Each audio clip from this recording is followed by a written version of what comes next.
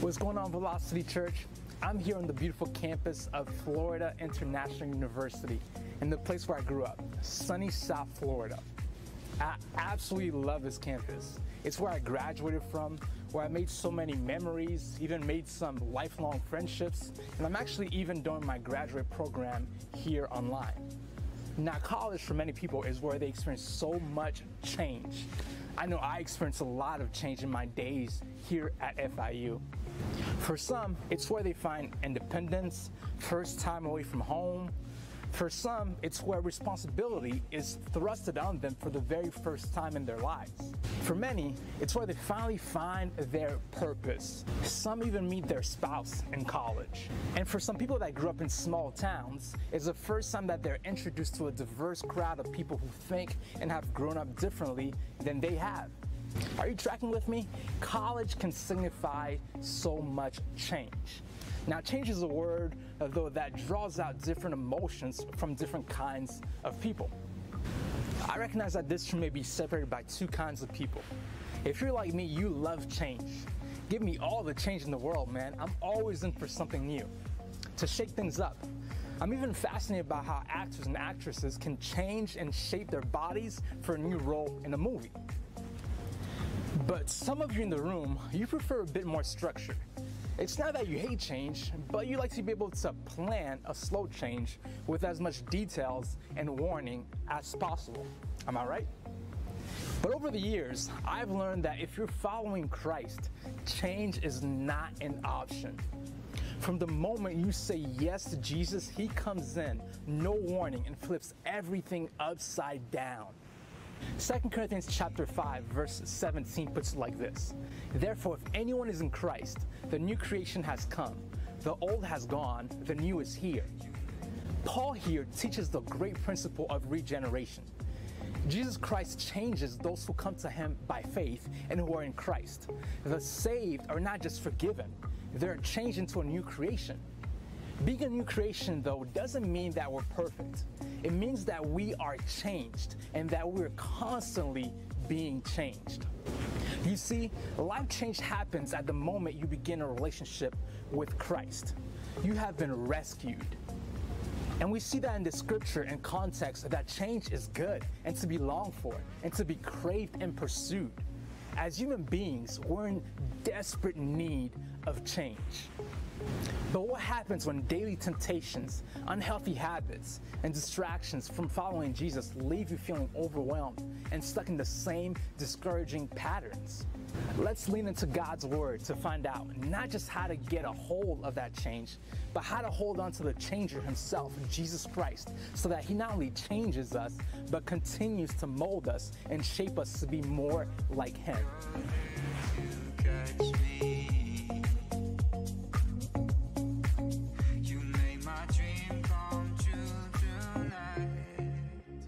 This message, the power to change, the power to change. So how many of you guys in the room would say you like change, like you enjoy change and get excited? The few and the proud. All right, the few and the proud. I like it, I like it, I like it. Well, I personally love change. Matter of fact, I bet that I love change more than you do. I love change so much that I moved from Florida to Kansas. Like, that's a crazy big change. I like change so much that I met a girl in March, got married to her in September. My wife is here. We got a picture of us here on the screens. But man, all within less than 6 months. Yeah, man, clap it up, clap it up. We look good in there.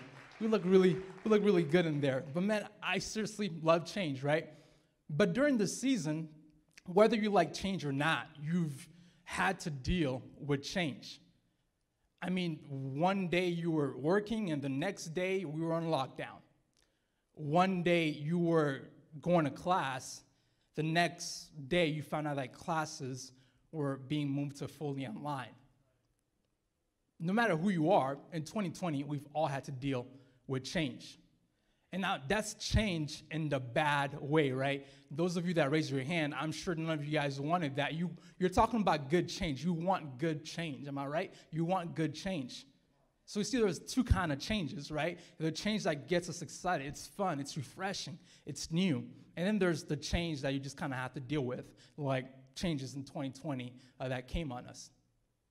And reason why I thought about good change is a couple weeks ago, somebody in the lobby, one of our college girls that attends our church here, that's part of one of our groups, we'll call her Jessica for the sake of the message, right? Man, she came up to me in the lobby, and she had this look on her face, like she looked refreshed, like she was looking brand new. And I asked her, man, what's going on? And then she said, you know, I haven't felt this refreshed in my walk with Christ in a while. Now, I don't know what it was, but I felt so joyful for her. I was partaking in that joy with her. But I was also a bit surprised because that's not the kind of change you hear about in this season. It's very rare in this season that I'm meeting people that are embarking in new, exciting changes, really. There's not much good news or good change happening in this season. So when I heard about Jessica and I saw her so refreshed, I was excited but also surprised. And it got me to thinking, man, what is good change? How do we hold on to good change? How do we get a grasp of good change and grow in that? 2 Corinthians 5:17 kind of breaks it down for us, right? I mean, in this season, people are more hungry for good change than ever. I meet non-Christians, they want good change. And I also meet seasoned Christ followers who are longing for what Jessica just experienced, being refreshed, that good change. 2 Corinthians 5:17, it says this. It says, if anyone, meaning anyone, it doesn't matter what class, what nationality, what language, anyone is in Christ, meaning that that person has surrendered to Christ, has unified with Christ, has been placed under his authority, has placed their hope and trust and reliance in him. He's a new creation. Now, this isn't just turning over a new leaf or getting your act together. New here in the Greek implies a new nature quite different from anything previously seen. Not just merely recent, but fundamentally new, brand new. So being in Christ means that there's this freshness about us. There's this newness. There's this noticeable change that happens inside of us. My 90s babies, this is better than Steve Urkel turning to Stefan Urkel. Family Matters, 90s babies, I like it. This is better than Steve Rogers coming out from that machine as Captain America. This is better than you walking into a room and somebody saying, have you been working out? It's better than that. It's fundamentally new kind of change. The same kind of change that turned Paul from a Christian killer into writing more than half of the New Testament. Same kind of change that turned Peter from a coward to boldly proclaiming the good news and the gospel of Jesus Christ. It's the kind of change that everyone notices. You walk into a room and you feel it, you see it. It's there. Now, here's where this change originates from. As we looked in 2 Corinthians chapter 5, as soon as you place your hope in Christ, as soon as you've allied yourself with Christ, the Holy Spirit comes inside of you and changes you. This is not just becoming a little bit more nicer. This is not becoming more moral. It's fundamentally new. What Christianity says is that the moment you accept Christ, you fundamentally become a new creation. The old is gone and the new has come. The Holy Spirit comes in and changes you from the inside out, and nobody can deny it. But if you can be honest, maybe for you what I'm talking about sounds like a foreign concept. You want to change, but you're just not feeling it.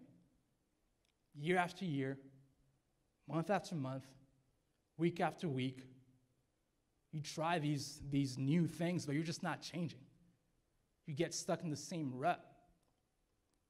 And change doesn't seem possible. And maybe you've been a Christ follower even for many years. You've been a seasoned Christ follower. But the change I'm talking about for you might feel like it was many, many, many, many, many years ago. I remember when I first became a Christian. And you see new believers with this fire inside of them. You're like, man, they're so naive. Give them a couple of years. You're almost cynical to change. You're cynical to newness. You're cynical to freshness and this change that I'm talking about. And I kind of understand why we feel like that. Because yes and amen, we're new creatures. Yes and amen, we're fundamentally made new. But there's still a war. Yes and amen, we're made completely new. But we're still sinners. We have these two things going against us. There's a war. There's an enemy waging war on you. And you're also naturally a sinner. Isaiah 53, verse 6 says this: we all, like sheep, have gone astray. Each of us has turned to our own way. And the Lord has laid on him the iniquity of us all. What makes us sinners is that we want our own way. We want our own way more than we want God's way. We don't want God. It's programmed in us to rely on ourselves. And on top of that, there's a war. There's an enemy waging war for your family. There's an enemy waging war for your peace. There's an enemy waging war for your soul. So for us to actually choose God, it's almost near impossible. We need God to choose God. Choosing God doesn't just happen by ourselves. We need God to put that desire inside of us for us to want him more than we want ourselves. It's impossible to live for God without the help of God. We're not very good at getting ourselves unstuck. And until you have the Spirit of God inside of you, you can't choose God. Ephesians chapter 2, verse 1 to 3 says this: as for you, you were dead in your transgressions and sins, in which you used to live when you followed the ways of this world, and the ruler of the kingdom of the air, the spirit who is now at work in those who are disobedient. All of us lived among them at one time, gratifying the cravings of our flesh and following its desires and thoughts. Like the rest, we were by nature deserving of wrath. See, we were on the road to sin and death. We were screwed up. We were in bondage. But verse 4 says this: but because of his great love for us, God, who is rich in mercy, made us alive with Christ, even when we were dead in transgressions. It is by grace you have been saved. But God, being rich in mercy, saved us in the midst of our brokenness, when we were stuck in bondage, when we wanted ourselves more than we wanted God. God, being rich in mercy, came in and made us alive in Christ. This is the best story, the best opportunity you'll ever hear about. This is the greatest hero story in the history of mankind. That while we were still sinners, while you were stuck in your own way, that God came, rich in mercy, and made you alive in Christ. This means that no matter how far gone you think you are, no matter how deep in sin you think you are, you're not too far gone for God, because it is in his work that he makes you alive in Christ. And now every single day we have the power to choose life because of Christ. When we align ourselves with Christ, we have the power to live the way that God wants us to live because of God. Now, this next thing I'm about to tell you, if I have any point in this message, grasp this. Change is a journey. Change is a journey. You see, although you've been changed, we talked about in 2 Corinthians chapter 5, verse 17, you've been made new, you have aligned yourself with Christ. There's a change that happened at that moment. Although you've been changed, that's not the end of it. You're still being changed. That change that happened was just the beginning. It's to start something new. Backtrack with me to 2 Corinthians chapter 1, verse 22. The verse before that starts off saying he anointed us, that moment that we had with Christ, set his seal of ownership on us, and put his spirit in our hearts as a deposit, guaranteeing what is to come. So you see, there's an explanation of a moment that's to come. There's an explanation of what's to come. It says, leave that verse up there, it says, put his spirit in our hearts as a deposit. That there was a deposit being made. When you make a deposit, there's more to come. His spirit, that change that happens in us, was just a deposit. There's more to come, guaranteeing of what is to come.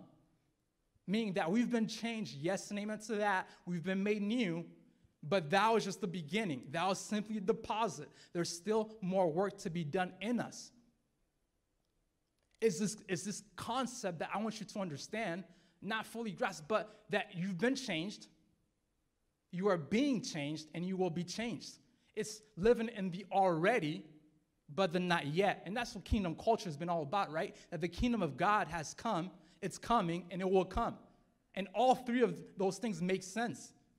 That God started a work in us, but he's still working in us. And he will finish his work in us. That it's happened, it's happening, and it will happen. 2 Corinthians chapter 3, verse 18 says this. And we all, with unveiled faces, meaning those of us who have placed our hope and reliance on God and Christ, those of us who have placed our hope in Christ, contemplate the Lord's glory, are being transformed. Hold on to that. Are being transformed, that we're being changed, that we're in process, that this journey is happening, that we are being transformed into his image with ever-increasing glory, which comes from the Lord, who is the Spirit. Man, that verse is so rich. Hold on to that thought, are being transformed. Now, you scientists in here, there's this term called metamorphosis, right, which basically explains this process from an animal going into a new creature, basically, that it physically develops, that there's an abrupt change in its structure, almost causing it to have new source of nutrition and behavior. It's a process with ever-increasing glory. If you could put that verse back up there, and the word where it says transformed translates directly into metamorphosis. That we are in this uphill trajectory, that we're going from glory to glory. This is the cool part, that God started a work in us. He put a deposit in us that we were changed, but we're being transformed, that we're being changed with ever-increasing glory, meaning that when you're a Christ follower, it starts and it's just an uphill trajectory from there, that we're going from glory to glory, that we're moving from glory to glory, that we're being transformed and being changed into what Christ wants us to be. Metamorphosis, though. This process takes time. And so does your process. It takes time. So does your change. It takes time. And you probably won't even notice it. Change doesn't happen overnight. It's a lifelong process, a series of small acts and habits. It's not a microwave product. As a matter of fact, it might feel boring sometimes, but over time it proves to be fruitful. C.S. Lewis puts it like this. He says, isn't it funny how day by day nothing changes, but when you look back, everything is different? Isn't it funny how day by day nothing changes, but I'm married now? Isn't it funny how day by day nothing changes, but I'm in Kansas now? Isn't it funny how day by day nothing changes, but your marriage is restored? Isn't it funny how day by day nothing changes, but that destructive habit you were struggling with is kicked to the curb? Isn't it funny how day by day nothing changes, but you finally got some healthy friendships around you? That first change is a moment, but the rest of our lives, God is sanctifying us and we are being transformed into ever-increasing glory. But on social media, we see all the things that happen overnight. But strong marriages don't just happen. Great, healthy friendships don't just happen. You see the graduation pictures, but you don't see the behind the scenes of great parenting and patience and conversations about not lying, conversations about, honey, you can't sneak out at night. Honey, you can't see little Tommy because he's bad for you. Honey, I need you to make smart decisions because it matters. You don't see all the great parenting in the background, but you see the graduation pictures. It's a journey that God is walking with us day in and day out. And yes and amen, glory to God, we're being transformed. And we never even really get the medal until we get to heaven. But isn't it so freeing that we don't have to be perfect? But so many of us fall into the trap of, why didn't it happen sooner? Then we get down on ourselves and end up back in bondage all over again because of the guilt and shame that produces. So tell someone, next time they point out your fault, I'm in process. It's a journey. I'm being transformed. Don't beat yourself up. Shame and guilt does not produce what God wants to produce inside of you. And this year, one thing I've learned a lot is having patience and grace with myself when I've messed up, and even when others don't. In those moments that you've messed up, man, practice giving it over to God and realize that it's a journey. For example, here's one thing that just does not come naturally to me. It's outwardly processing emotions, okay? Like, man, some of you guys are pros at that. You feel it, you let it out. You feel angry, you yell. You feel sad, you cry. And it comes so easy to you, but it just doesn't come to me. A room full of people crying makes me feel so awkward. It really does. I can't, like at my grandma's funeral, I loved my grandma. At my grandma's funeral, though, everybody was crying. And there goes little Nate in the corner just standing awkwardly. I didn't know what to do. I think my mom almost gave me a spanking for not crying. It was bad. I don't know what it is, but too many emotions in a room can just wear me out. But it can get so bad that people even think that I'm indifferent to their emotions, which is not the case, which I'm working on, but I felt guilty about that. Now, one thing that my wife does really well is actually practice God's patience with me in this. She really does. Matter of fact, over Thanksgiving, we were at the dinner table with my sister, and Shelby, my wife, was talking about, man, how rough this year has been, and how she's a teacher. She hasn't gotten to see her kids, and how she sometimes cries because of that. And my sister, she loves to set me up. She loves to set me up. I could see her. She asked my wife this question. She's like, oh, really? You were crying? And what did Nate do when you were crying? I could tell she was trying to set me up. Now, Shelby's so nice. She's so kind. She tried to frame it in a way that didn't sound bad. But ultimately, she's like, basically, he has a confused look on his face, and he doesn't know what to do, right? Now, I'm in process. It's a journey. I'm in process. But imagine if Shelby didn't have patience and grace with me on that. If she called all her friends, told them how disappointed she is in me, and how I'm a terrible husband, and how I just don't care, would that motivate me to change? Probably not. And it's the same case with you and God. God is not up there so disappointed in you and telling everybody how bad of a person you are. No, his mercies are new every single morning. You're in process, and this is a journey. Now, this is not a license to just keep on living in sin. This is not a license to keep messing up. But it's a journey. You are being transformed. So what's your role in this change? It's pretty simple, actually. Your role in this is to simply eat. In metamorphosis, a caterpillar's main role is to eat, and to eat a lot. As it's being transformed, its role is to eat and just eat. And same thing with you.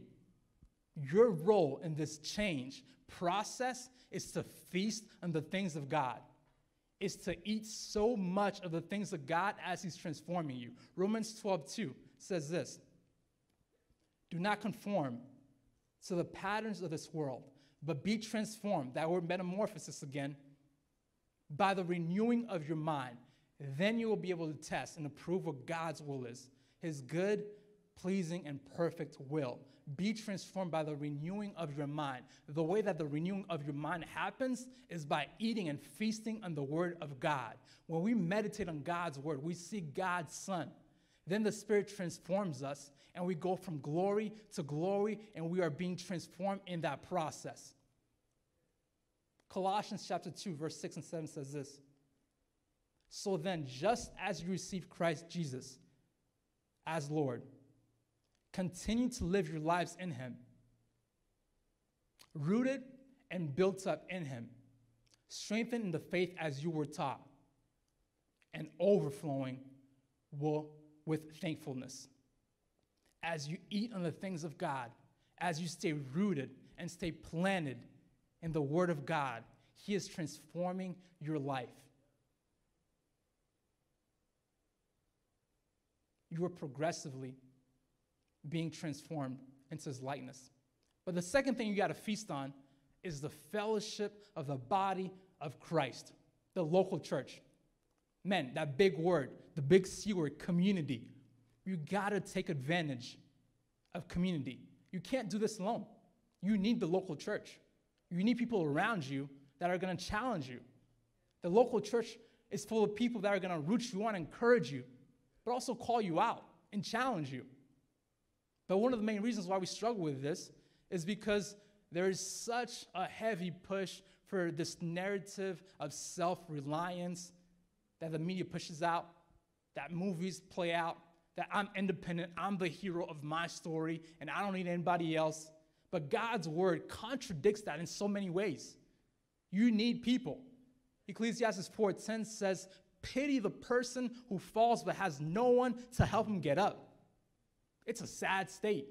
You need people, and you need the body of Christ. There's so much fruit and change that comes from rubbing up against God's people. Personally, I would not have gone through my college years in crazy South Florida if it wasn't for the local church. Had people in my life and men, older men, who would challenge me, who would tell me, actually, no, this is not the way. Actually, no, this is a bad idea. Actually, no, this is an unhealthy relationship. But this right here is the way that would walk alongside me. You need the body of Christ. You need the local church if you want to see true change. But it's so hard because being known is scary. Vulnerability doesn't come natural to us. If I can stay in my cocoon, nobody will know what I'm actually really struggling with, and I won't be fully known. But freedom is found in the context of community, and you can't do it alone. As we're wrapping this up, the main thing I want to let you know is that the power to change is available to you today. The power to change, it's available to you today. Whether you came here and you're not yet a Christ follower, or you've been doing this Christian thing for a while now, the power to change is available to you. It's available to you. My hope is that by next week, we'd see a bunch of Jessicas running around the lobby, all looking refreshed, a noticeable change inside of all of us, myself included. That there will be a noticeable change of just being refreshed inside of us that truly comes from the change that the Holy Spirit can give us. That we would be transformed by the Word of God.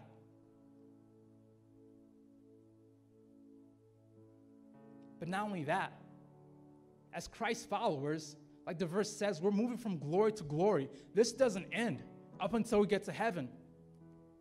That we've been changed, but that we're being changed. That we're being changed on this uphill trajectory towards Christ and being transformed and being shaped and molded to be more like Christ.